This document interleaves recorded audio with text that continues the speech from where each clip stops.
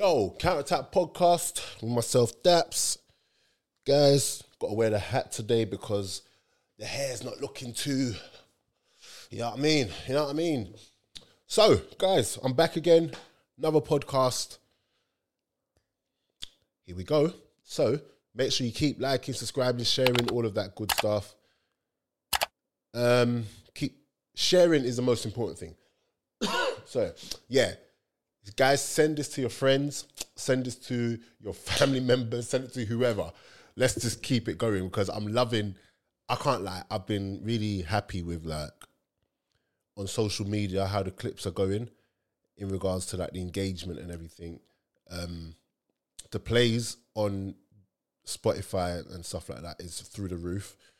YouTube is taking a bit longer to get there, but even that with YouTube, I'm okay. So yeah, man, guys, just keep going. I'm gonna start doing live streams. So literally, after I finish recording, I'm gonna get all the equipment to do the live streams because I got equipment before, but I don't think it was the right one.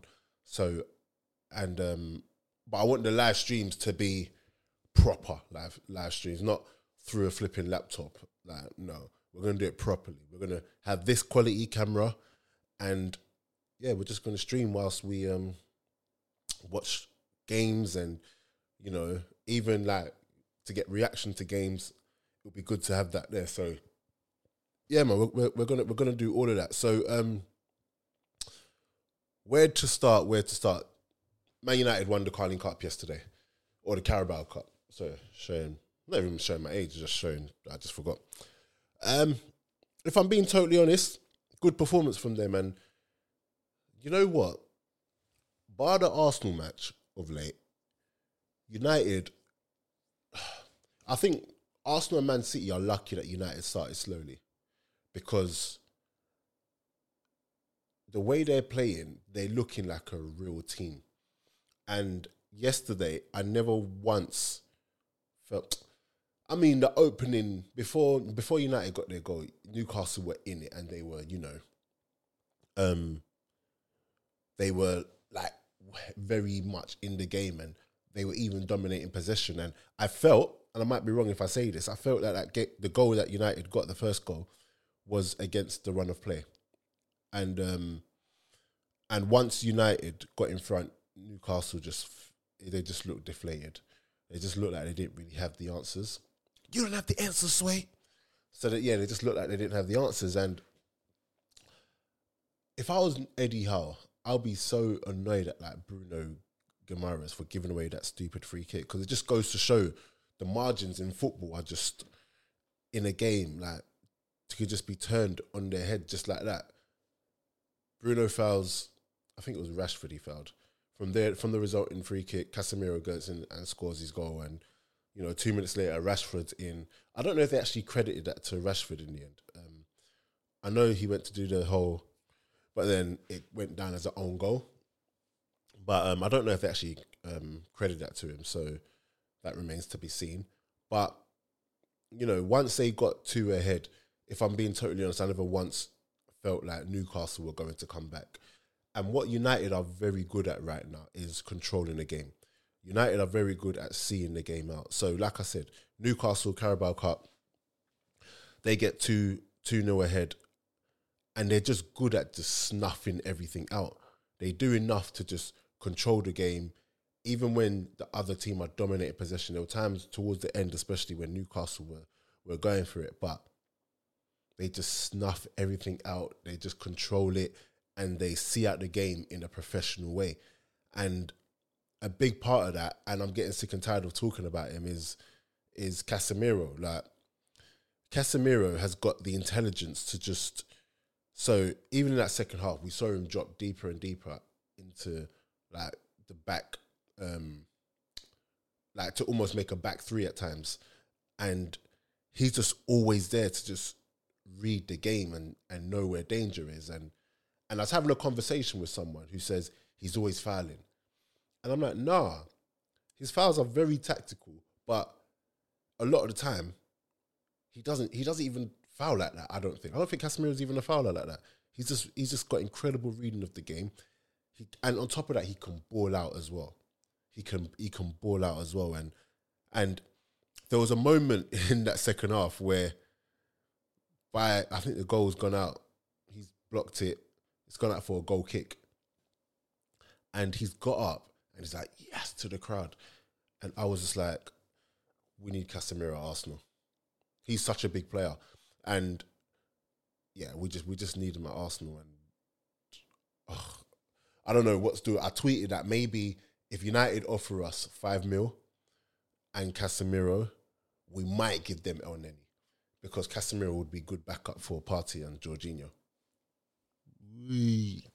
So, United are looking real good, and I think it's clear to see that Ten Hag has changed the whole. And I know we hear it all the time about culture in the club and whatever, but you can see it. Like there was a disconnect between the fans and the players, whereas now everyone is pulling in the same direction. The only ones, if I'm being totally honest, who aren't are the stubborn ones. The ones who are just so glaze it out, that they can't do anything but hold on to that. Do you get what I'm saying? Because I even heard, we want Glazer out. But when you really look at it, I'm not going to get into the whole Glazer thing, but anyone that's not supporting that United team as a United supporter right now, they're just bitter and they just need something to complain about. But you could see that something is really happening there. And in his first season, he's won the Carabao Cup. And some people are going to say it's just the Carabao. You know, let's talk about that. United have won the Carabao Cup now. And, United have won the Carabao Cup now. And one of the first things I was seeing was, it's just the Carabao Cup, why do we care? And I get, for banter purposes, you know, as fans, we can say it's just the Carabao Cup, but really and truly, I don't think people realise how difficult it is to win any trophy when you play football. Like, forget the Carabao Cup, just in general, the vast majority of players go through their entire careers not winning anything, not really competing for anything. The vast majority. So, like, when we talk about winning Carabao Cup, it's an accolade. It's an accomplishment, and one that the United players and the management should be proud of, because in a time where you've got all of these top teams all trying to get that cup, and it's harder to get cups now. Not like back in the day where you could get the Carabao Cup because no one really cared about it. People want that trophy because it's harder to win any trophy now. So, you know, big up United on that one. I'm just going through my notes to see what else I need to talk about in regards to that game. Yeah. So I do want to talk about Wan-Bissaka. I don't know if I've spoken about him recently on the podcast, but I just want to say that Wan-Bissaka's story in regards to being absolutely written off as a player, as a United player, and to be honest, he was written off not by me, but he was written off by so many as a defender and as the good player he is, and I just want to big him up because he knuckled down, he worked hard, he got back to the level that, you know, we knew he could play at. And to be honest, me personally, I'm seeing improvements in his overall game, and I just think it just goes to show what could happen when, you know, a player is actually, in fact, I've spoken about this before, yeah, where a player who is actually coached properly actually is given the time to actually develop his game. Do you get what I'm saying? We were talking about a player who was very young and raw, but had the special talent of being able to be a great one-on-one defender. And I remember at the time, I was saying that is the quality as a fullback that you should be thankful that you've got the most, because, you know, we're seeing it with Trent right now, where Trent can't, you know, he struggles when it comes to defending. But Wan-Bissaka, we know that, you know, he's got limitations going forward, but that's what you got attackers there for. Do you know what I mean? As long as you're not totally hopeless going forward. Like yesterday against St. Maximin, he locked him off when he came on. Do you get what I'm saying? Like, and that in itself is a talent that, you know, is worth more than money. A fullback that is actually very good at defending and defends at a high level. and we need to big him up because he went from being wanted apparently by Crystal Palace and all of them teams there to now being an integral part of the team. So big him up always. Who else? Varane. Martinez. Obviously, I always talk about them, and it pains me. It pains me to big up United because I can't stand them. But you have to just give props where props are due because they're playing well and they're a really, really good team right now. And yeah, just it is what it is. You know, shout out to Ten Hag. There was an interesting tweet from Craig Davis. I'm gonna bring it up now, which is interesting. I'm just gonna touch on it very quickly, where basically people were trying to put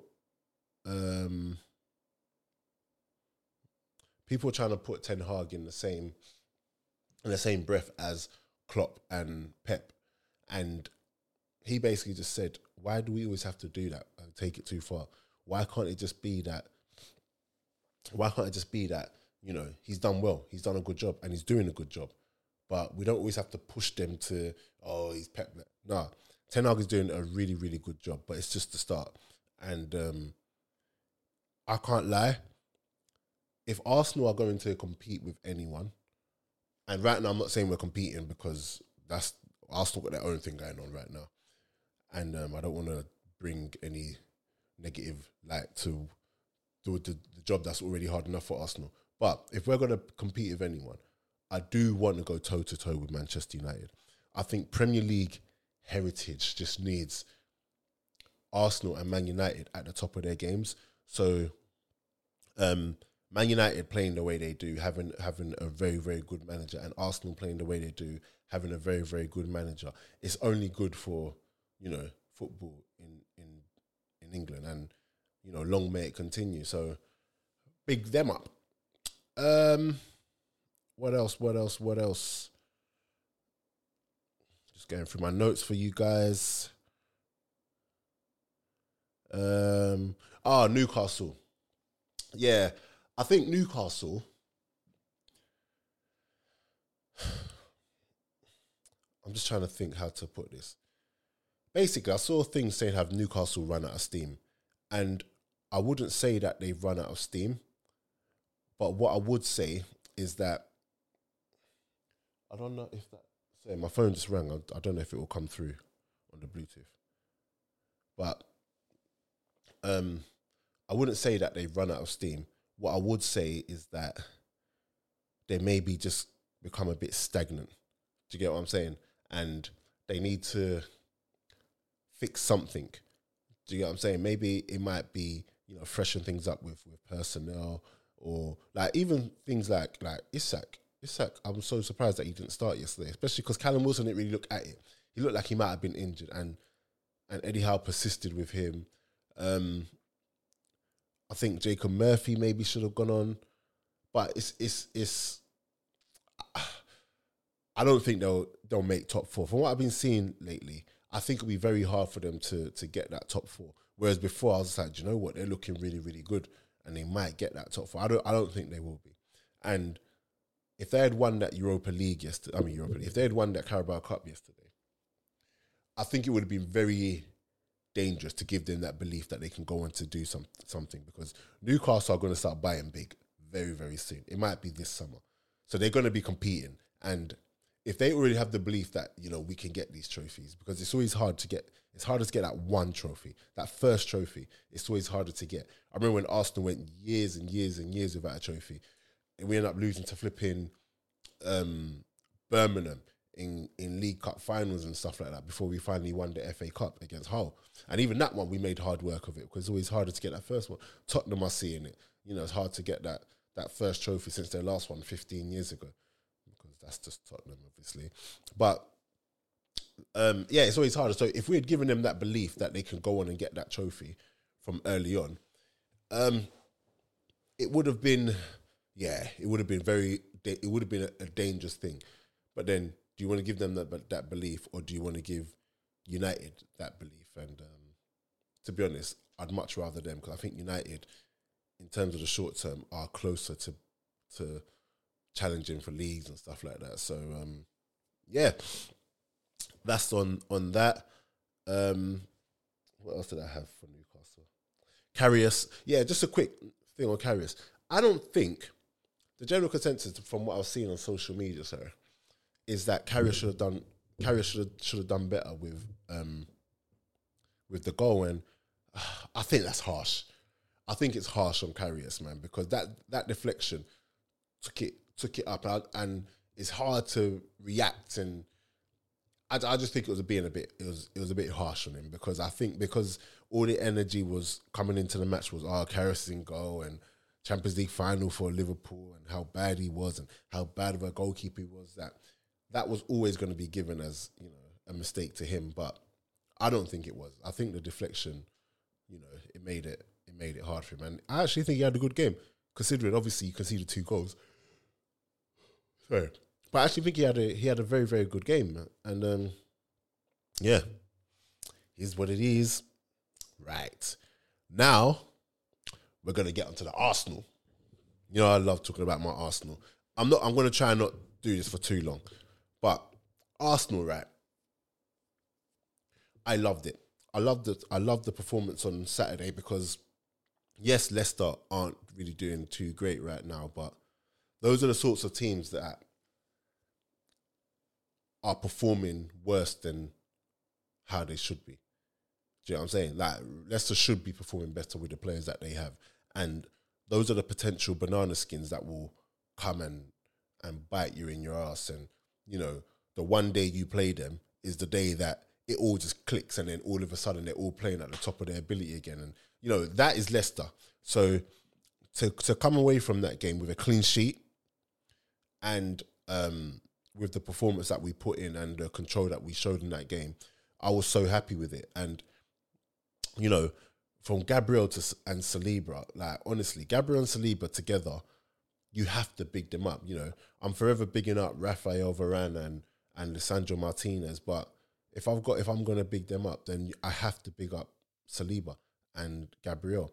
I think Gabriel, at the beginning of the season, even now, I feel like he's one of the most disrespected centre-backs, because a lot of people remember him for some of the mistakes that he makes, and rightly so, because they are bad mistakes that he has made in the past. But honestly, like, you can't look at him and not put him up there with the best centre-backs in the league. You know, I'm talking about Varane, and I'm talking about Martinez as well. And currently, well, on form, because you know me, I still like Van Dijk, innit? But as well, Saliba, you got to put him up there. And it's funny that people, when it comes to Saliba, they're quick to like, he's not playing too well right now. And no, he is. Saliba is playing very well right now. But what it is that at the beginning of the season, he was doing tens every match. Whereas now, you might get a 7, you might get an 8. You know, you might have the 1 or 2 6s, but he's still performing well. And I just don't like how people are so quick to like single people out. But we're not going to do that today. We're just going to big up, you know, the good performers, the good performances, and yeah, back to Gabriel. He is playing at a level right now which is up there with the best defenders in the world on form. I'm not saying he's one of the best. I'm not going to do all that today, but on form, he is currently like one of the best about. But you know what? Me as an Arsenal fan, I understand that I might be a bit biased here, but he is. I just believe he's disrespected, and you know we see it time and time again. Like not yesterday, Leicester. Some of the defending he was doing, and you can go through. And there's this thing about away day Gabriel, like. When you look at some of the big performances we've had away from home, he's been a massive part of that. And even at the beginning of the season when Saliba was getting all the plaudits, Gabriel was right up there with him. So, yeah, you know, honourable shout out to him, and another honourable shout out to Martinelli. And this one, it really annoys me because I was looking at Martinelli's goal contributions this season. I think there was something that come up about goal contributions for like under 21 players or something like that. And in the world, and Martinelli was up there. I think it was 3rd or 4th. And I'm like, oh, he's actually doing all right. But if Martinelli ain't flipping scoring a goal a game or assisting a goal a game, you know, people just get onto him, man. And I'll be the first person to say Martinelli hasn't been playing as well as he should have been. Hence why in our last game he got benched, and rightly so. Cool, against Villa, but he came on against Villa, got a goal and he got an assist, which is the impact you want them to have. Which is, you know, Arteta's seen enough to then give him a spot. The first half it wasn't quite going well for him, but then what I didn't like, you know, during half time were, it's okay to say a player ain't playing well because he wasn't playing well. But some of the things that were getting said about him, yeah, I'm like, raw. Like, take him off right now. Never mind about giving him a chance to at least try and improve. It's just like, take him off right now. I'm done with him and blah, blah, blah, blah. And I'm like, raw, is it that bad? What happens? As soon as the first half scores, you know, within 2-3 minutes or however long it was, he scores the goal. And then from there, his overall performance for that second half was much better. But then it just goes to show that sometimes you just have to just let these players play. Sometimes just give them a chance. You know, if Arteta said to him at halftime, look, I'm giving you 10 more minutes. If you don't change, I'm cool, take him off. Do you know what I'm saying? I'm okay with that, but it's not every day. At the beginning of the season, I remember people getting onto Saka, and Saka was actually playing well, but he hadn't scored. So Saka's getting on my nerves and blah, blah, blah, blah. So let's just be easy and just give some grace to players sometimes. It's not always as deep as, you know, players have to give a 10 every game. In an ideal world, we'd want our players to give 10 every game, but it's not going to happen. It's a team sport. So if a player can't give a 10, but in this game he's given a 7 or whatever, it don't mean he's rubbish. Do you know what I'm saying? It don't mean he's finished. Like, let's just build our players as opposed to just find reasons to put them down. And with that being said, Jesus, I've been telling people, Nketiah, when I said this, people thought I was going mad. You see me, I like Nketiah. I like him a lot. But there are just things that Gabriel Jesus can do that Nketiah can't do. And it's okay. That's why you got a squad. Do you get what I'm saying? So when I'm saying that Nketiah's playing well, but there's just some things that is missing from his game that Gabriel Jesus does, you know, with ease, that's not me talking down on Nketiah. But now we've been seeing it over the last couple of games, especially when Nketiah looked a bit tired. Like, do you know what? We need Jesus. Because Jesus brings the overall level of the team up as well. So it'll be interesting to see how Arsenal, you know, get back to it when Jesus comes back. And I'm hearing that it's not too far. Apparently it should be before the international break. So hopefully that happens. So, and also I wanted to go through the fixture list, Arsenal and Man City's next couple fixtures, because it's interesting. Arsenal's next Arsenal's next 5 fixtures in the league: Everton at home, Bournemouth at home, Fulham away, Crystal Palace at home, and Leeds at home. Really and truly, we could, and in an ideal world, we should win all 5 of those matches. And I think after those next 5 matches, we should see where exactly we are, because Man City's next 5 matches: Newcastle at home, Crystal Palace away, West Ham at home, Liverpool at home, and Southampton away. So there's a couple games in there where, most notably, Crystal Palace away, Newcastle at home, and Liverpool at home, where they could drop points. So yeah, it'll be interesting to see how that plays out. But this league is it's interesting. It's interesting. So we're going to see how it continues to go on, and hopefully it shouldn't be too. Yeah. Sorry, just checking the timing. Hopefully it shouldn't be too much of a close one where Arsenal end up missing out, God forbid. But Sugar. There was one thing I forgot to say.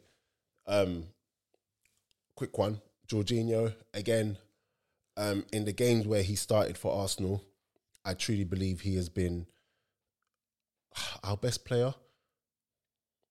I mean, against Leicester, he was really, really good again. But then again, so were So it was Gabriel and Saliba. But just a quick one to say, Jorginho, for all the doubters, he's proven them wrong.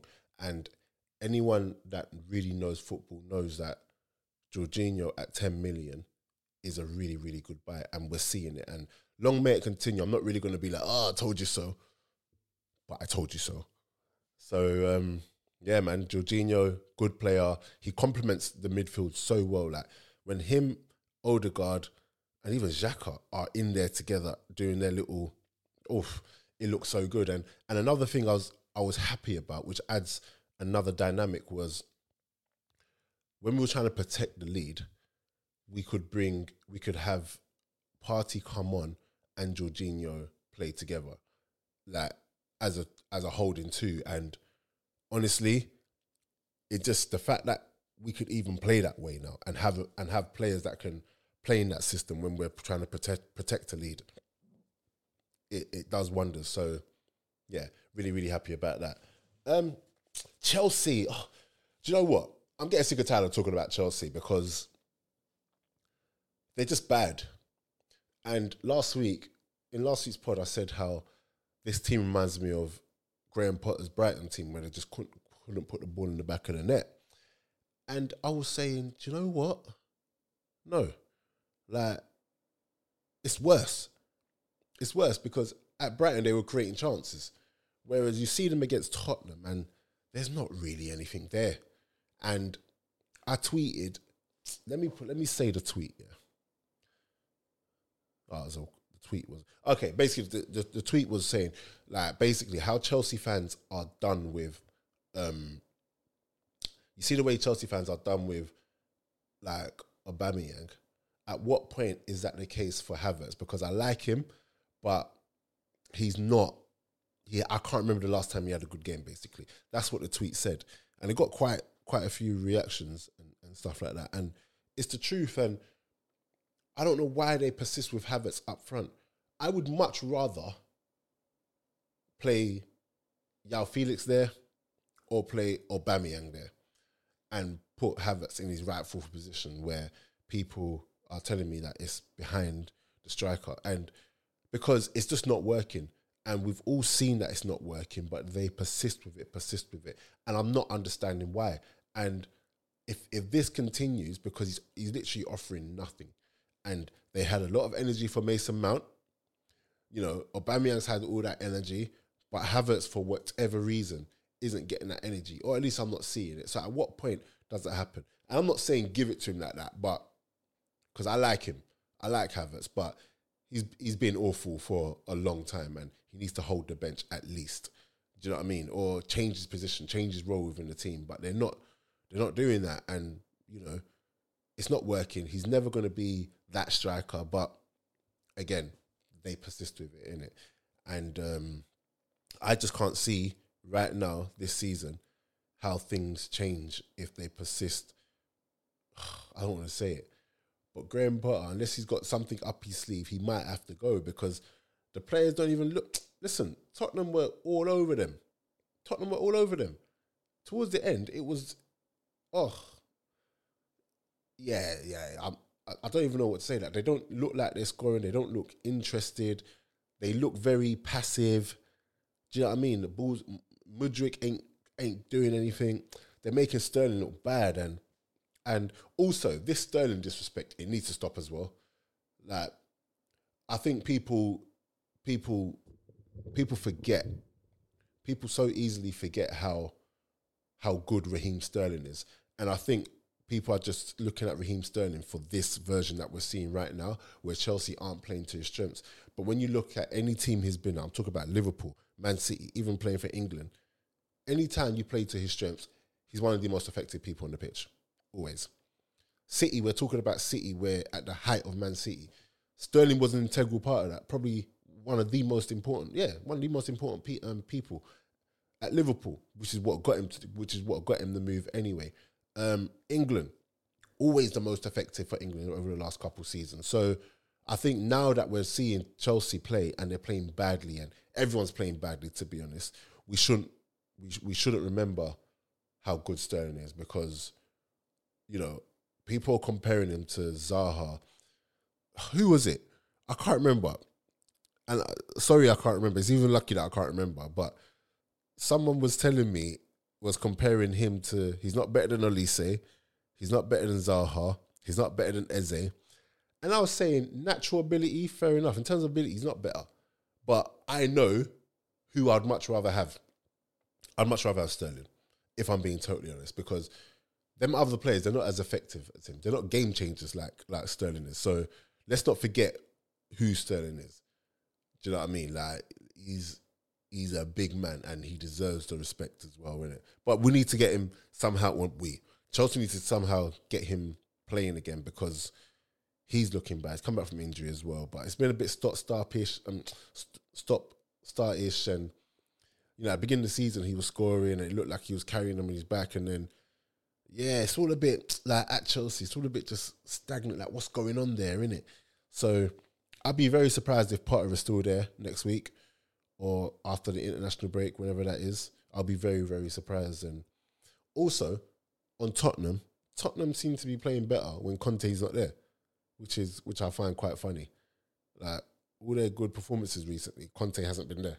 So I don't know. Maybe he's actually recovered, but he's actually seen the change, so he just decided to stay home a bit longer.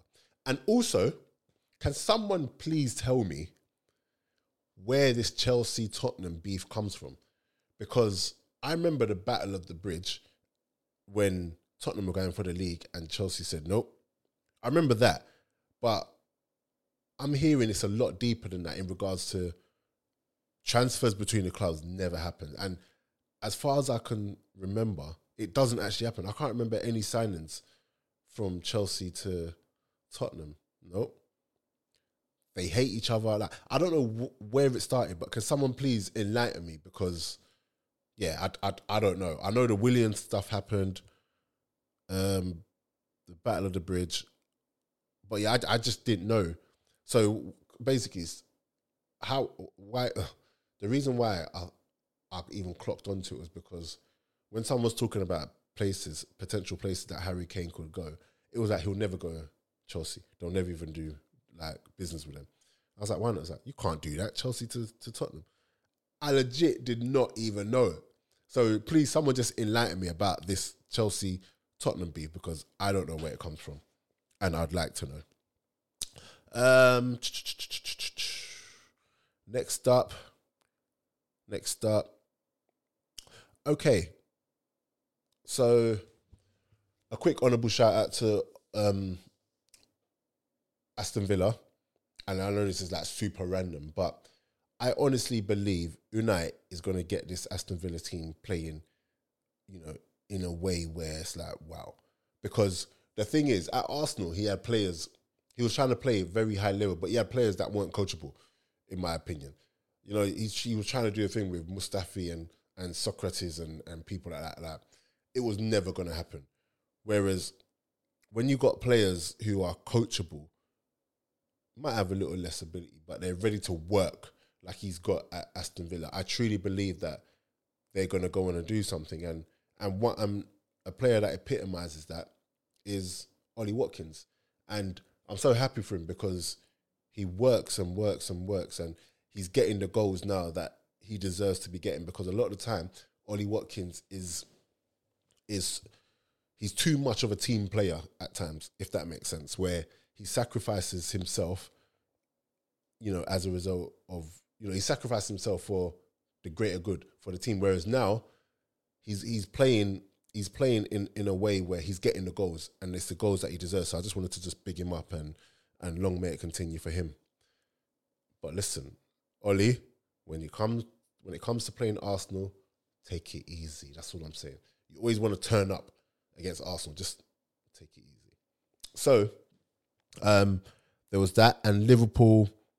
The reason I want to talk about Liverpool, because, to be honest, it's less about what they're doing wrong and whatever, because I'm tired of that. But I honestly believe Liverpool are only 2 or 3 signings away from being back to where they are. I think all of their problems starts with the fact that, you know, Liverpool's midfield was such a big part of how they played. And the fact that they've not had a reliable midfield like they have in the past couple seasons, it has a knock-on effect. And then once you've lost a couple games, like, and you know that midfield security and protection isn't there, and they're not bringing what they're used to, it has a knock-on effect. So now the defense are overloaded, and you know more mistakes are going to happen, and you know confidence goes down, and now suddenly you're getting players who are defending like look how Joe Gomez was defending like the other day. Look how Van Dijk's been defending. You know what I mean? Like they're overworked. Trent's never defended so much in his life.